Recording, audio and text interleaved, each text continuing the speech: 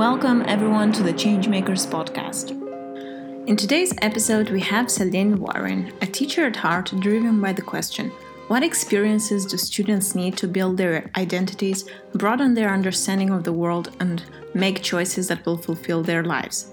She's the director of student pathways at Compass Academy, based in Colorado, but is currently in the Netherlands, exploring the Dutch secondary education choices with the aim to take best practices and models back to the US.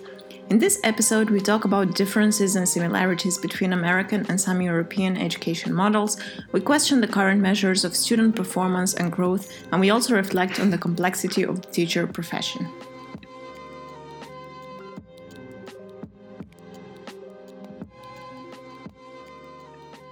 Welcome, Celine, to the Changemakers podcast. It's a real pleasure to have you here today and to pick your brain a little bit on your background and your project and your vision. So I'm really looking forward to this conversation. Okay, awesome. So let's get this kick-started by you introducing yourself and telling me and the people who are going to listen to this a little bit about, your background, where do you come from, and what are you currently busy doing? Sure. So my background is I have been a teacher in Denver, Colorado, so in the U.S. for the past 7 years.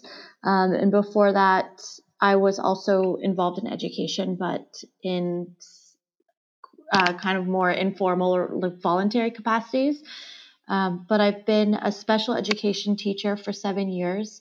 And in the U.S., special education means focusing on students with disabilities. So my job has been really to service those students in general education and make sure that those students are getting the best educational opportunities that we can provide.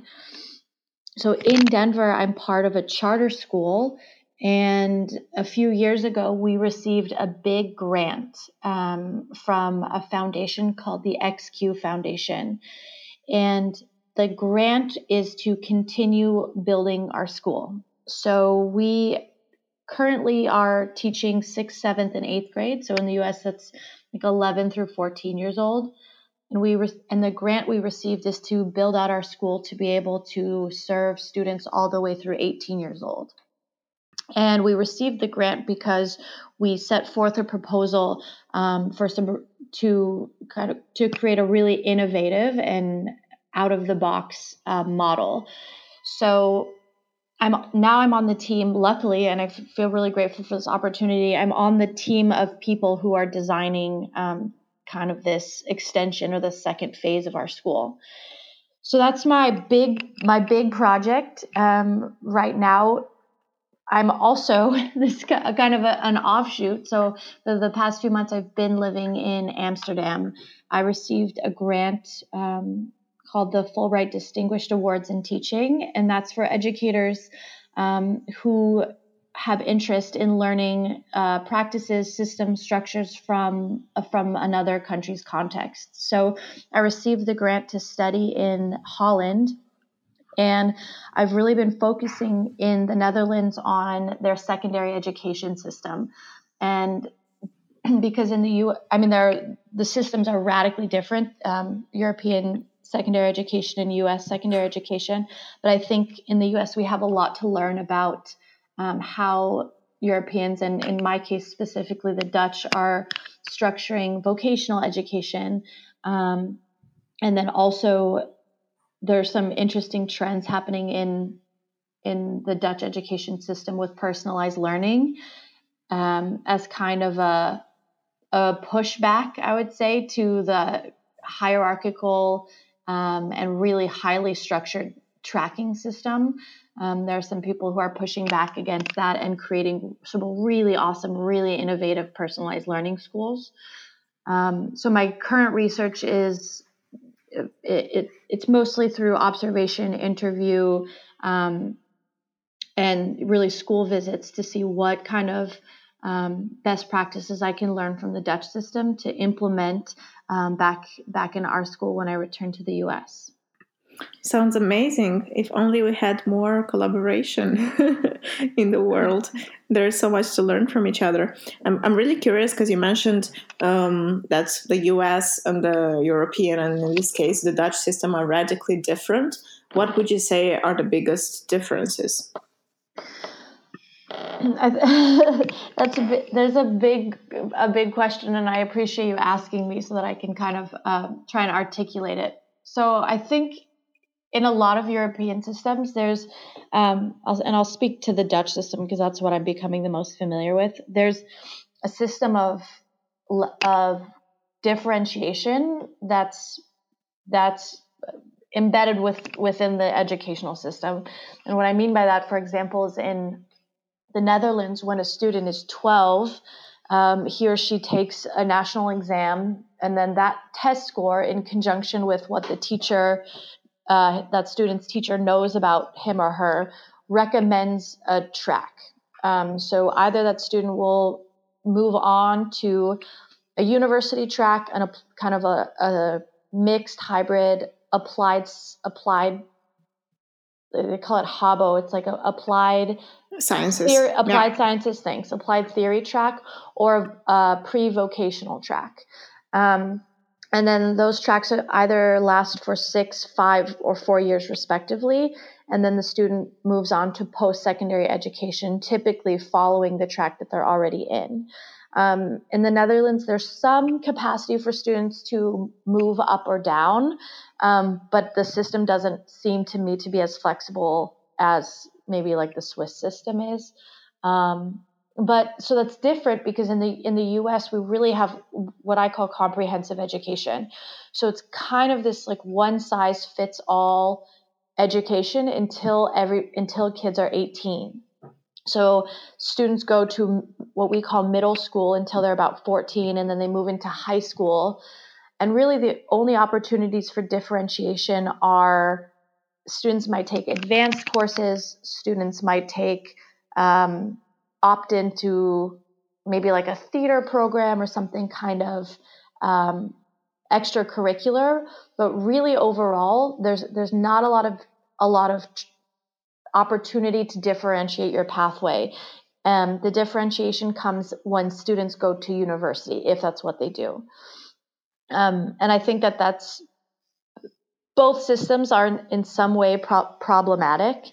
But I think what I'm learning is that the major difference is that some of the educational choices for students in Europe are made far earlier than they are for students in the US. Interesting. What kind of drew you to this area of education and learning in the first place? Because you said you were a teacher before. What kind of did you know that was your passion before you started doing that? So it's come about pretty organically, I think, because where this started is I suppose my focus on this idea of pathways and really providing students more personalized experiences that will lead them to better, like more aligned options after they graduate from high school. That idea came from my experience as a special education teacher. And what I experienced as a special education teacher was that for students with disabilities, and so maybe that was dyslexia, maybe that was an attention deficit disorder, maybe that was some emotional dysregulation, is that I felt like my students, once they went into high school, their options were extremely limited. I didn't feel like there was a lot of potential for them to really tap into some of their strengths, because the US, we have we weigh the value of a college or of a university education and a bachelor's degree. We weigh that really, really heavily. And so for students who that's not appropriate, there's not a lot of other option for them. And so consequently, a lot of students drop out from school. A lot of students end up not really ever benefiting or reaching their potential. And so my curiosity came from this idea that I knew my students so well. I knew their strengths. Like, for example, I might have a student who has a significant reading disability but is so strong verbally. I just did not think it was fair that student, his post-secondary life options were so limited just because he or she wasn't successful in the traditional school setting. So my curiosity came from, how can we create different pathways? How can we create a school that offers different options to expose these students, to train them in their strengths, to expose them at what they're good at, to expose them to the world of work, so that they can be aligned to better opportunities when they finish school. And so I think that kind of led me to the curiosity of to explore what's going on in European systems and how they're meeting different needs, the different needs of kids by creating kind of different learning tracks. Sounds amazing. Very inspiring already that, you kind of experience the problem and you try to look for solutions to kind of tackle it. So can you tell me a little bit more about Compass Academy and, where would you like to see it in the future? Yeah, I would love to. So Compass Academy, that's our school in Denver, is a really unique model of a school, and it's unique for a few reasons. So firstly, it's unique because we are lucky to have a few really critical partnerships. So our school has a partnership with Johns Hopkins University, which means that we have a bit of a research approach to what we're doing on the ground. So, for example, last year I took part, I was the lead of a research project that was designed by Johns Hopkins professors, and researchers, but I implemented on the ground, and it was essentially looking at different instructional models. So, for example, I was looking at instructional models, meaning how the teacher actually delivers content. So I was looking at like blended learning, flipped learning, project-based learning, and collecting data on all these different variables, like what was student engagement like, what was their metacognition like, what was their long-term retention like, in order to really be able to determine how our students learn best. And so I think because of this partnership, our school is really like a beautiful like beta test for things that are working now with our population of kids. And so to value research in schools, I think is really unique and really important. So that's great for Compass. Another reason we're unique is the population of kids that we serve. So we serve a very challenging population of students in the sense that it's a high poverty area. A significant percentage of our students have dealt with personal trauma. So whether that's addiction in the family, like some type of drug or alcohol abuse in the family, deportation of parents, high poverty environments, domestic violence. Like we have almost twice as many students with that kind of profile than an average urban environment, an average urban school. We have a very high portion of kids who have English as their second language. Many of our students are immigrants from Mexico, and we have a significant number of kids who come to us very behind already in school. So the average reading level for our sixth graders when we get them is 2 to 3 years behind. So we are presented with a body of students that can be perceived as really challenging. But I work with educators and leaders who really believe that all kids deserve the best education. And so we don't turn any child away. And in fact, we inform our practices based on what our students need. So we're really invested in figuring out how to serve our students bilingually. How are we giving them instruction in Spanish and English? And we're heavily invested in trauma-informed care. So we're looking at, knowing that we have such a significant population of students with trauma, how are we changing our behavior as educators? How are we changing our classroom environments to be more appropriate for students with that profile, and to allow them to feel safe, and to allow them to really access the learning in school? So I think that's what makes our school especially unique. What I'd love to see in the future, is for us to be successful. This could open up a massive can of worms, but the way schools are evaluated in Colorado is really, really complicated. And what I mean by that is it's heavily based on test performance. And so you can imagine, with a population of students that we serve, our test performance isn't always as high as a school with maybe like a more affluent student body. So we're really in a political fight to be able to continue to serve our students. So I'd like to see us be successful. I'd like to see our high school open, where we anticipate being able to open our high school that I'm part of designing in 2020. And then in the really long term, I hope that our school is a model, and that we can start to scale what we're doing, so that people see that the type of education that we're offering is what's best for students now. That sounds amazing.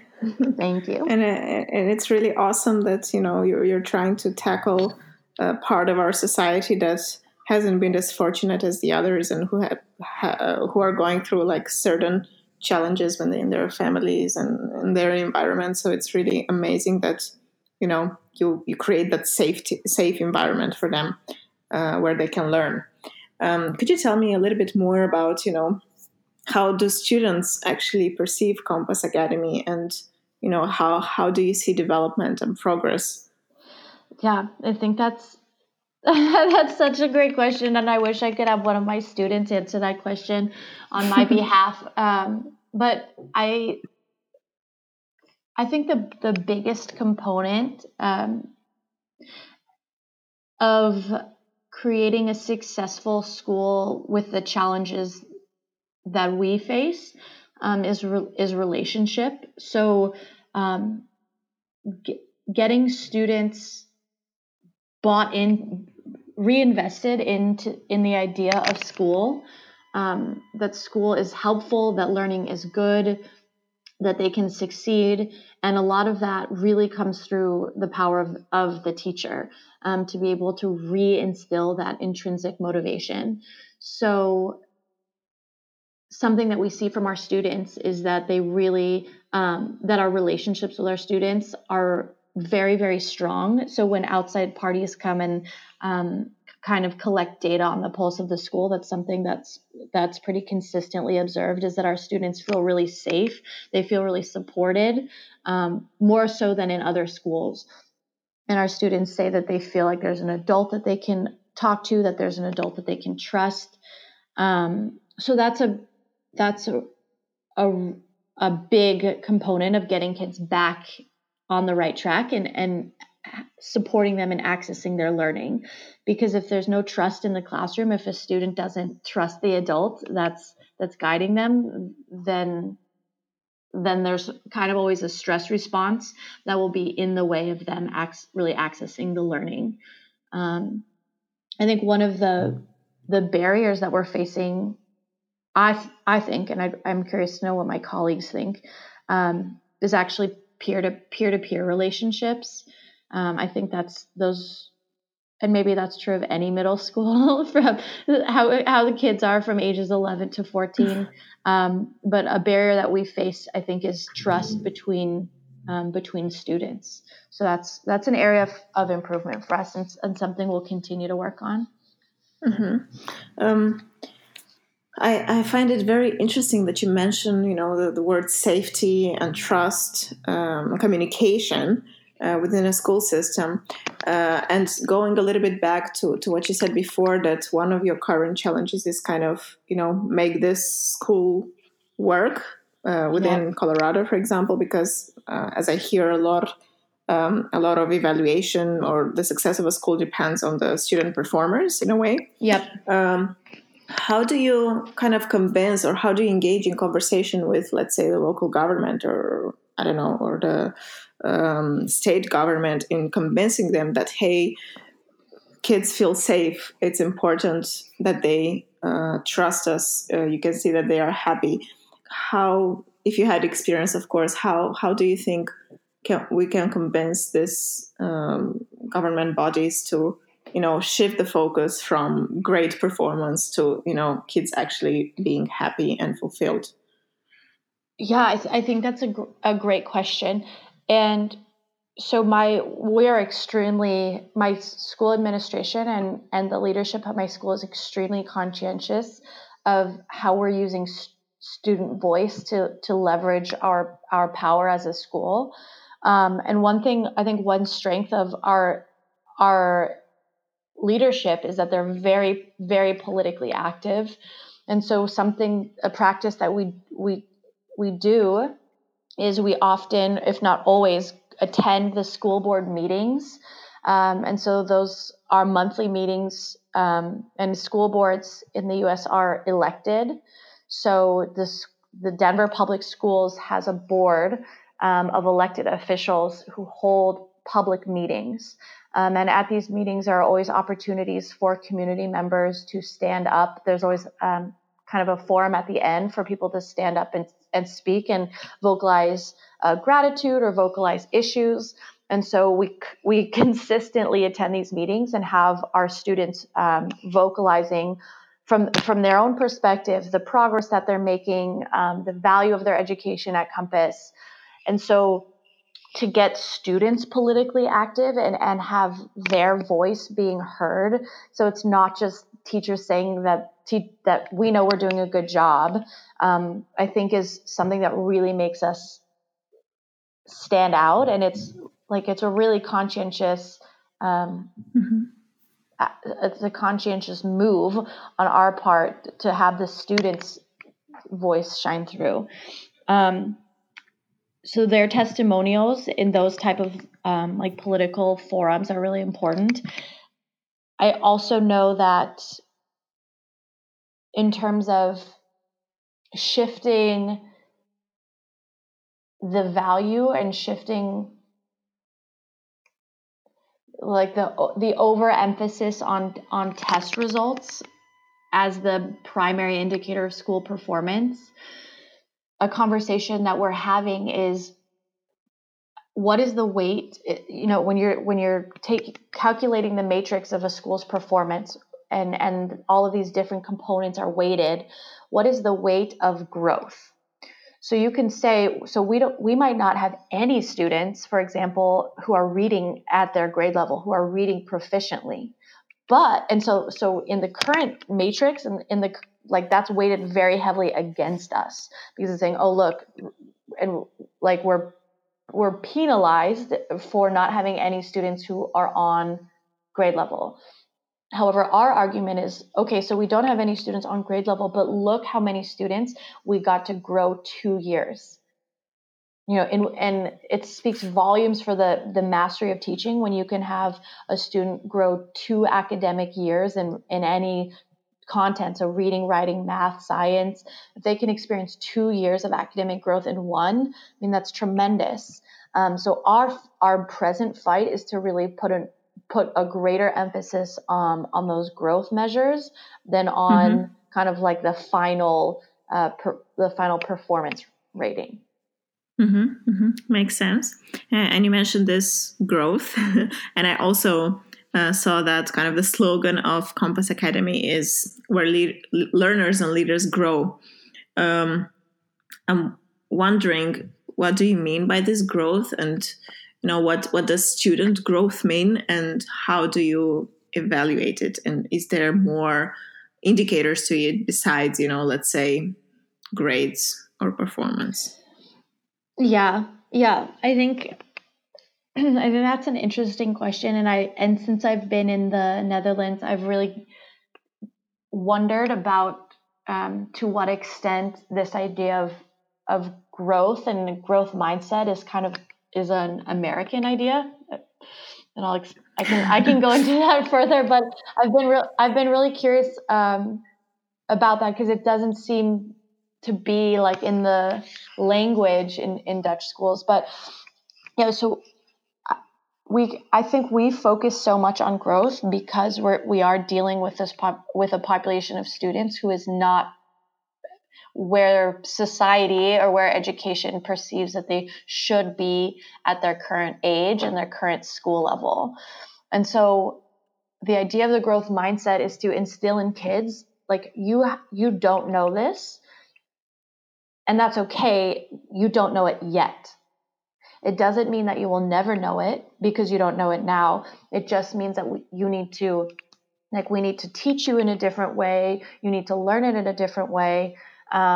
We need to take care of some of your other needs that aren't being met, that are kind of impeding your access to your education, so that you can grow. And so what that actually looks like in our school is that our students are really, really aware of their data. So it's like nothing's secret, nothing's hidden. So if a student is reading is 12, but he's reading on as an 8-year-old may read, we say, hey, like, you are 4 years behind in your reading, but that's okay. That's okay. Let's set some goals. We're really intentional about goal setting. Let's track your progress towards your goals so that we can show you that you can grow. So that's really, really valuable for us, because I think when you have students who are growing up in really disadvantaged backgrounds, they might be receiving a lot of negative messaging from society, from their home, that simply showing students that they can do something, that they can grow, is really powerful in our setting. I can totally agree with that. Empowering students to believe in themselves, I think it's one of the most important jobs and tasks for a teacher in a school. Yeah. Okay, so talking a little bit about this empowerment, and talking about innovation within schools in general, why do you think there seems to be more and more focus on the development of this social emotional skills besides academic performance? That's such a good question. I think there are several reasons. I think it depends kind of what level of student we're talking about. But the two things that are coming to mind are firstly, I think students are growing up now, like at least in the U.S. context, are growing up in a really hectic time, and I can imagine that if I put myself in the position of being 11 or 12 in our current political climate, in our current social climate, I really perceive how truly stressful it is.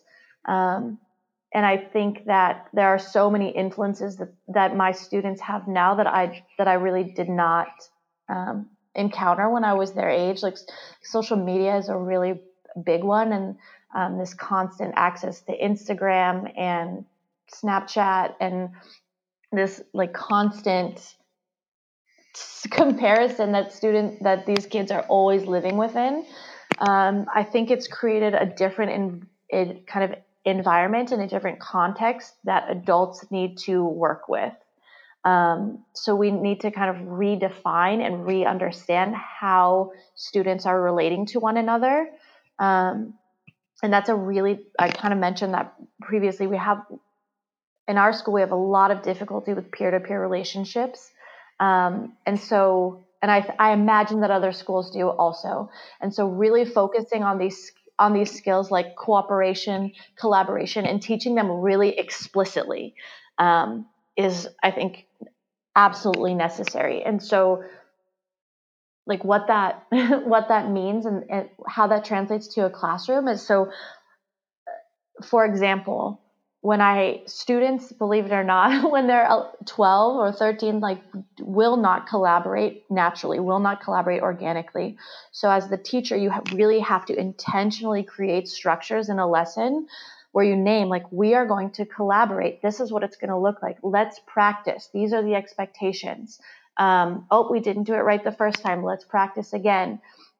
And being able to explicitly really train students and give them the skills they need to collaborate and communicate, for example, successfully, is perhaps not something that existed within education like 20 years ago when I was in middle school.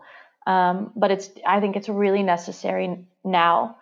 And then I think when we talk about older students, I know that, and this is a topic of interest for both you and I. It's like, how are we preparing all of these kids to enter the workforce and be prepared? And so I think that part of the dialogue between companies and businesses that are starting to work with 21, 22, 23, like young, very young professionals, some of the feedback that they're giving back to schools and back to education institutions is that a lot of those kids are like not ready, that they're not prepared, that they don't have a lot of these.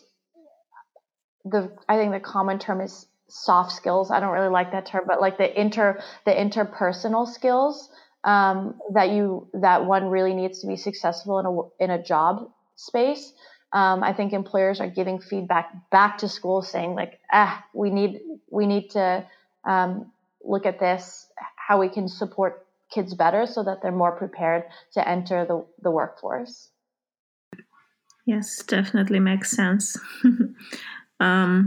What would you say was your biggest learning so far from all these experiences that you've had from experiencing these two different systems of education? What would you say was your greatest learning?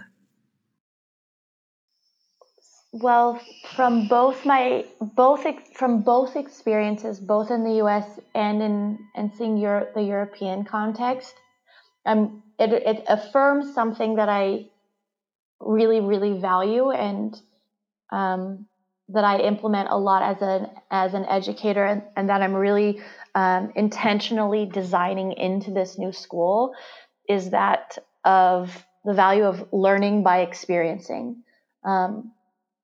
So when I think of the task that I've set for myself of creating a school where students can really self-explore, find their strengths, find their interests in order to make more informed choices after they graduate. In order to do that, students really need to gain exposure. They need to gain experience, and they need to learn by going out into the world. And I think that at some levels of the European education system, like in the Netherlands, they do that really well. Students have a lot of opportunity to interact with potential, job prospects, whether that's through internships, shadowing days, what do they call it, excursions, or even professionals coming into the schools. I see a lot of just kind of exploration of potential post-secondary opportunities. And then something that I've seen both in the US and in Europe is the idea of project-based learning, and really taking your learning and applying it, take the concepts, take the skills, and apply them to a real world problem, is really the way I think all kids should be learning. And so that's a big takeaway and a very deep belief that I hold about teaching and learning, and something that I really hope to design into this new school we're creating. Sounds amazing. More collaboration between different areas of life. that would be best. That would definitely be best. Awesome. What was I about to ask? There was a question in my mind. I forgot it for now. Okay. So this project is about change makers. What is for you a change maker?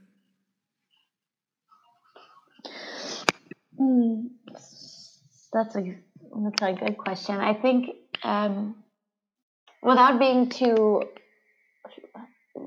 heady about it, too theoretical, in practice, I think in practice a change maker is somebody who has identified a problem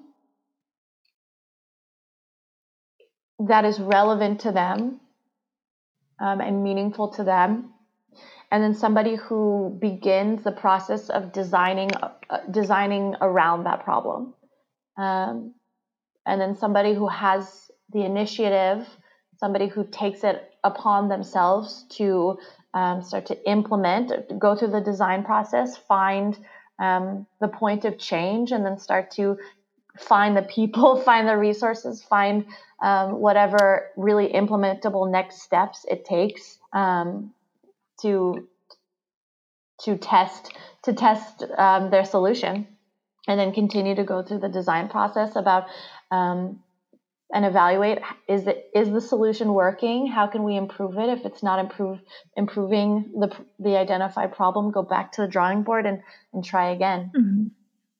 Do you think we could already start teaching kids to become change makers? Absolutely. Yep. And I think that goes back to this idea of project-based learning. And I know a lot of schools are really there's full schools in the U.S. completely designed around the design process and giving kids access to that type of thinking and training kids in that type of thinking from really early on. And I know there's even schools in the U.S. that have opportunities for students to identify problems in their community and then actually go reach out to industry partners, reach out to businesses and say, hey, we have a solution. Can we try this? And that's so powerful. And those types of programs just need to be scaled. Definitely. What is the change that you would like to see in your lifetime? So from the education context, I think there are a few really critical changes that I'd love to see in schools. The first is I really think there needs to be a critical shift in U.S. schools away from this concept of seat time. So, saying that a student needs to, and using letter grades like A, B, C, D to evaluate students, I think that's really antiquated. And so I think in my lifetime, I'd really like to see a massive movement towards competency-based and project-based mastery of skills. And I think that has a lot of broader implications for what will change. And so something that should change is this idea that a classroom shouldn't be kids sitting facing forward looking at the teacher and all the kids homogeneously grouped based on age. Maybe you'll have a class with 13-year-old with a 17-year-old, and maybe they'll be out in the community to do their learning. I think learning has to become so much more flexible and so much more creative than students being really confined to the classroom. And we have this term like sage on the stage, like the teacher being this imparter of knowledge. That's something I would really like to see shifted in my lifetime. And then another implication of that type of learning is for teachers. And I really hope that the role of the teacher can change, that the value of a teacher can change. I think that's a massive problem in the US is that teaching isn't a highly valued profession. Despite every educator I know being amazing and passionate and working like just crazy, putting forth crazy amounts of energy for the betterment of their students. And it's, like compared to Finland, when the profession of a teacher is as valuable as other really, really high paying professions.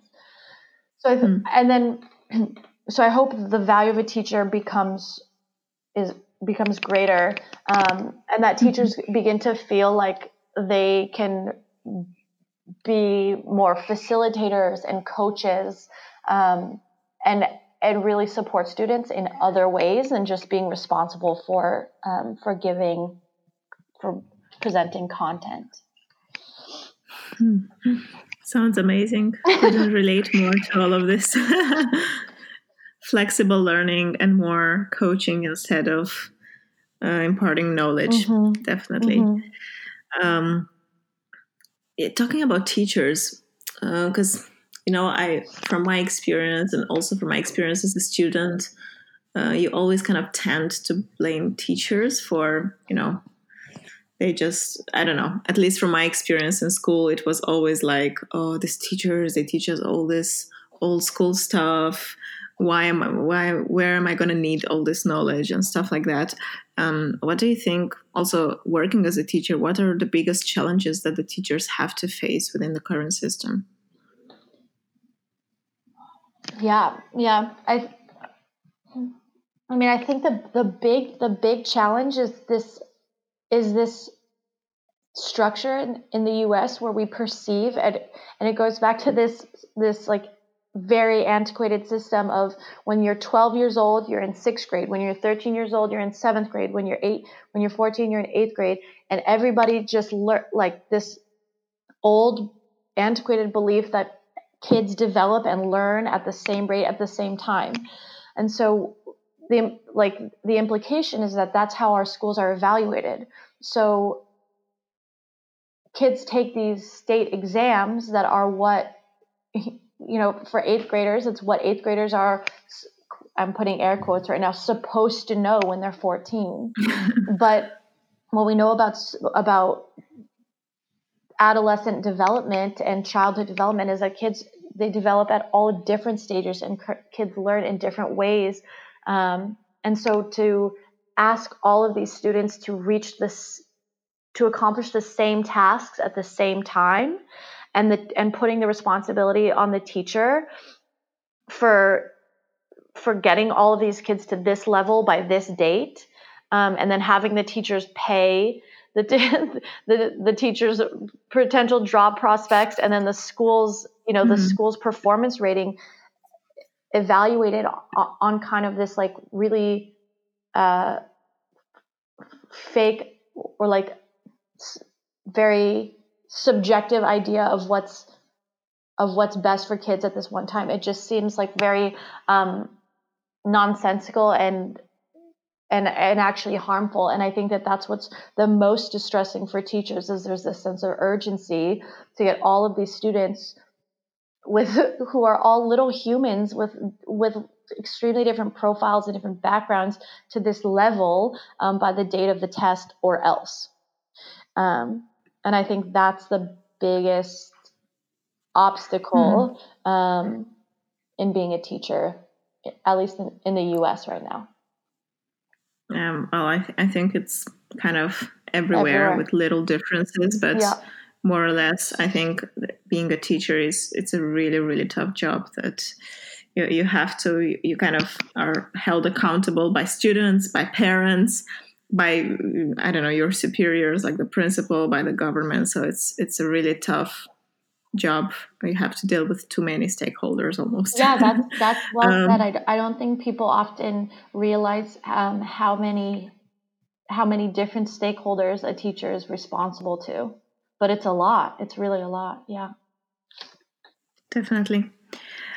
So yeah, considering all these challenges, that the teachers have to deal with within the current system, and probably they don't really have too much freedom or even time actually to explore new ways of teaching and explore new ways to deliver learning.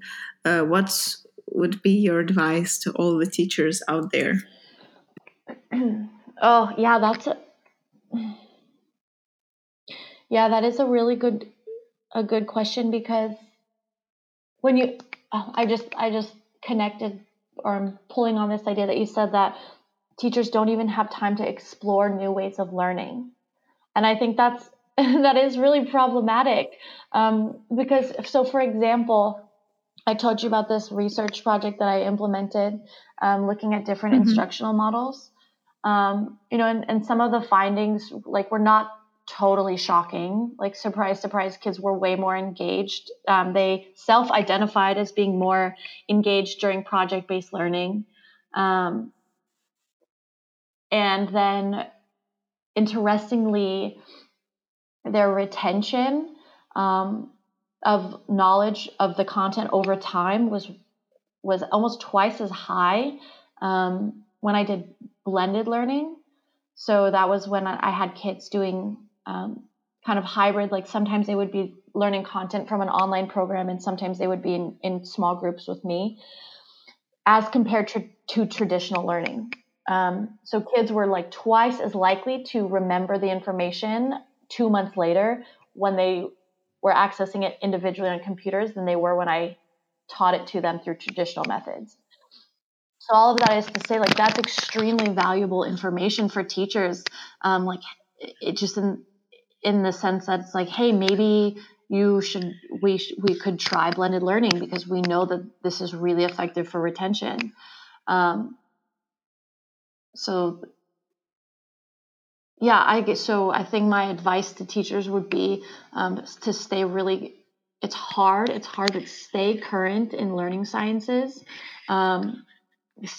Know what research says is best for kids, and then implement something in your classroom and stick with it until you have enough data to be able to determine whether or not you perceive it was an effective strategy. Sounds amazing, and I would like to. I was say, and of course, all teachers, they need to take care of themselves. Do yoga. Do yoga, do some meditation, do some self-care, so that you can you have to give to yourself in order to continue to give to others.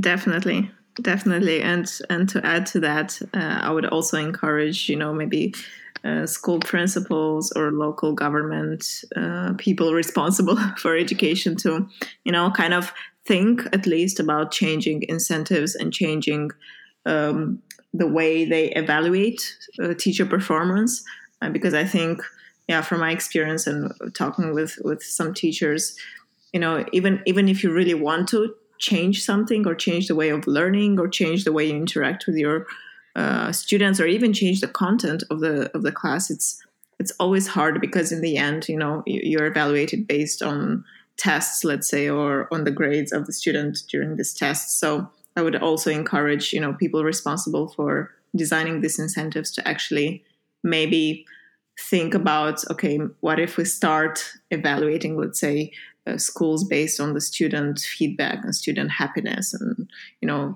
this retention that you mentioned as well. And then retention, like teacher retention, is a good measure, is a good index of a school's health. How are teachers staying at that school year over year? It's a really good indicator of the well-being of a school. Definitely. Okay, I could go on about this topic forever. But since we're almost at the end of our podcast, let's end on a more inspirational, optimistic note. What is the impact that you would like to create with this project? So the impact that I'd like to create is to create, and of course there will be significant growing pains, but is to create a school that is successful in the following ways: is successful in serving English language learners, a high percentage of them, is successful in supporting students with high trauma backgrounds, and supports them by providing very individualized pathways, by giving students a lot of opportunity to learn and grow through community partnerships, project-based learning, experiential learning, and really make it so that students are the drivers of their own education, rather than being confined to a predetermined transcript that says what they need to achieve by the end of their time in high school. So I hope that we can create a model school that's successful in those ways, and really be at the forefront of leading the conversation in the U.S. about how to reform and redesign urban high schools. Awesome. Sounds amazing.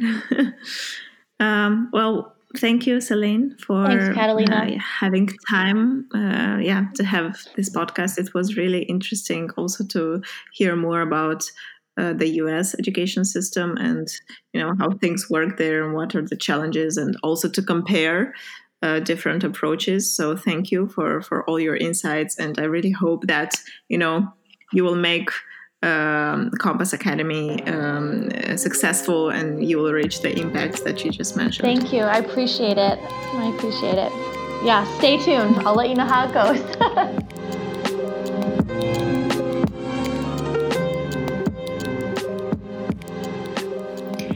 Thank you everyone for listening. This is the Changemaker Podcast, a series of interviews with people driven to create a positive impact in their communities and the world. If you like this episode, make sure to reach out. Stay positive, follow your dream, and make this world a better place. See you next week.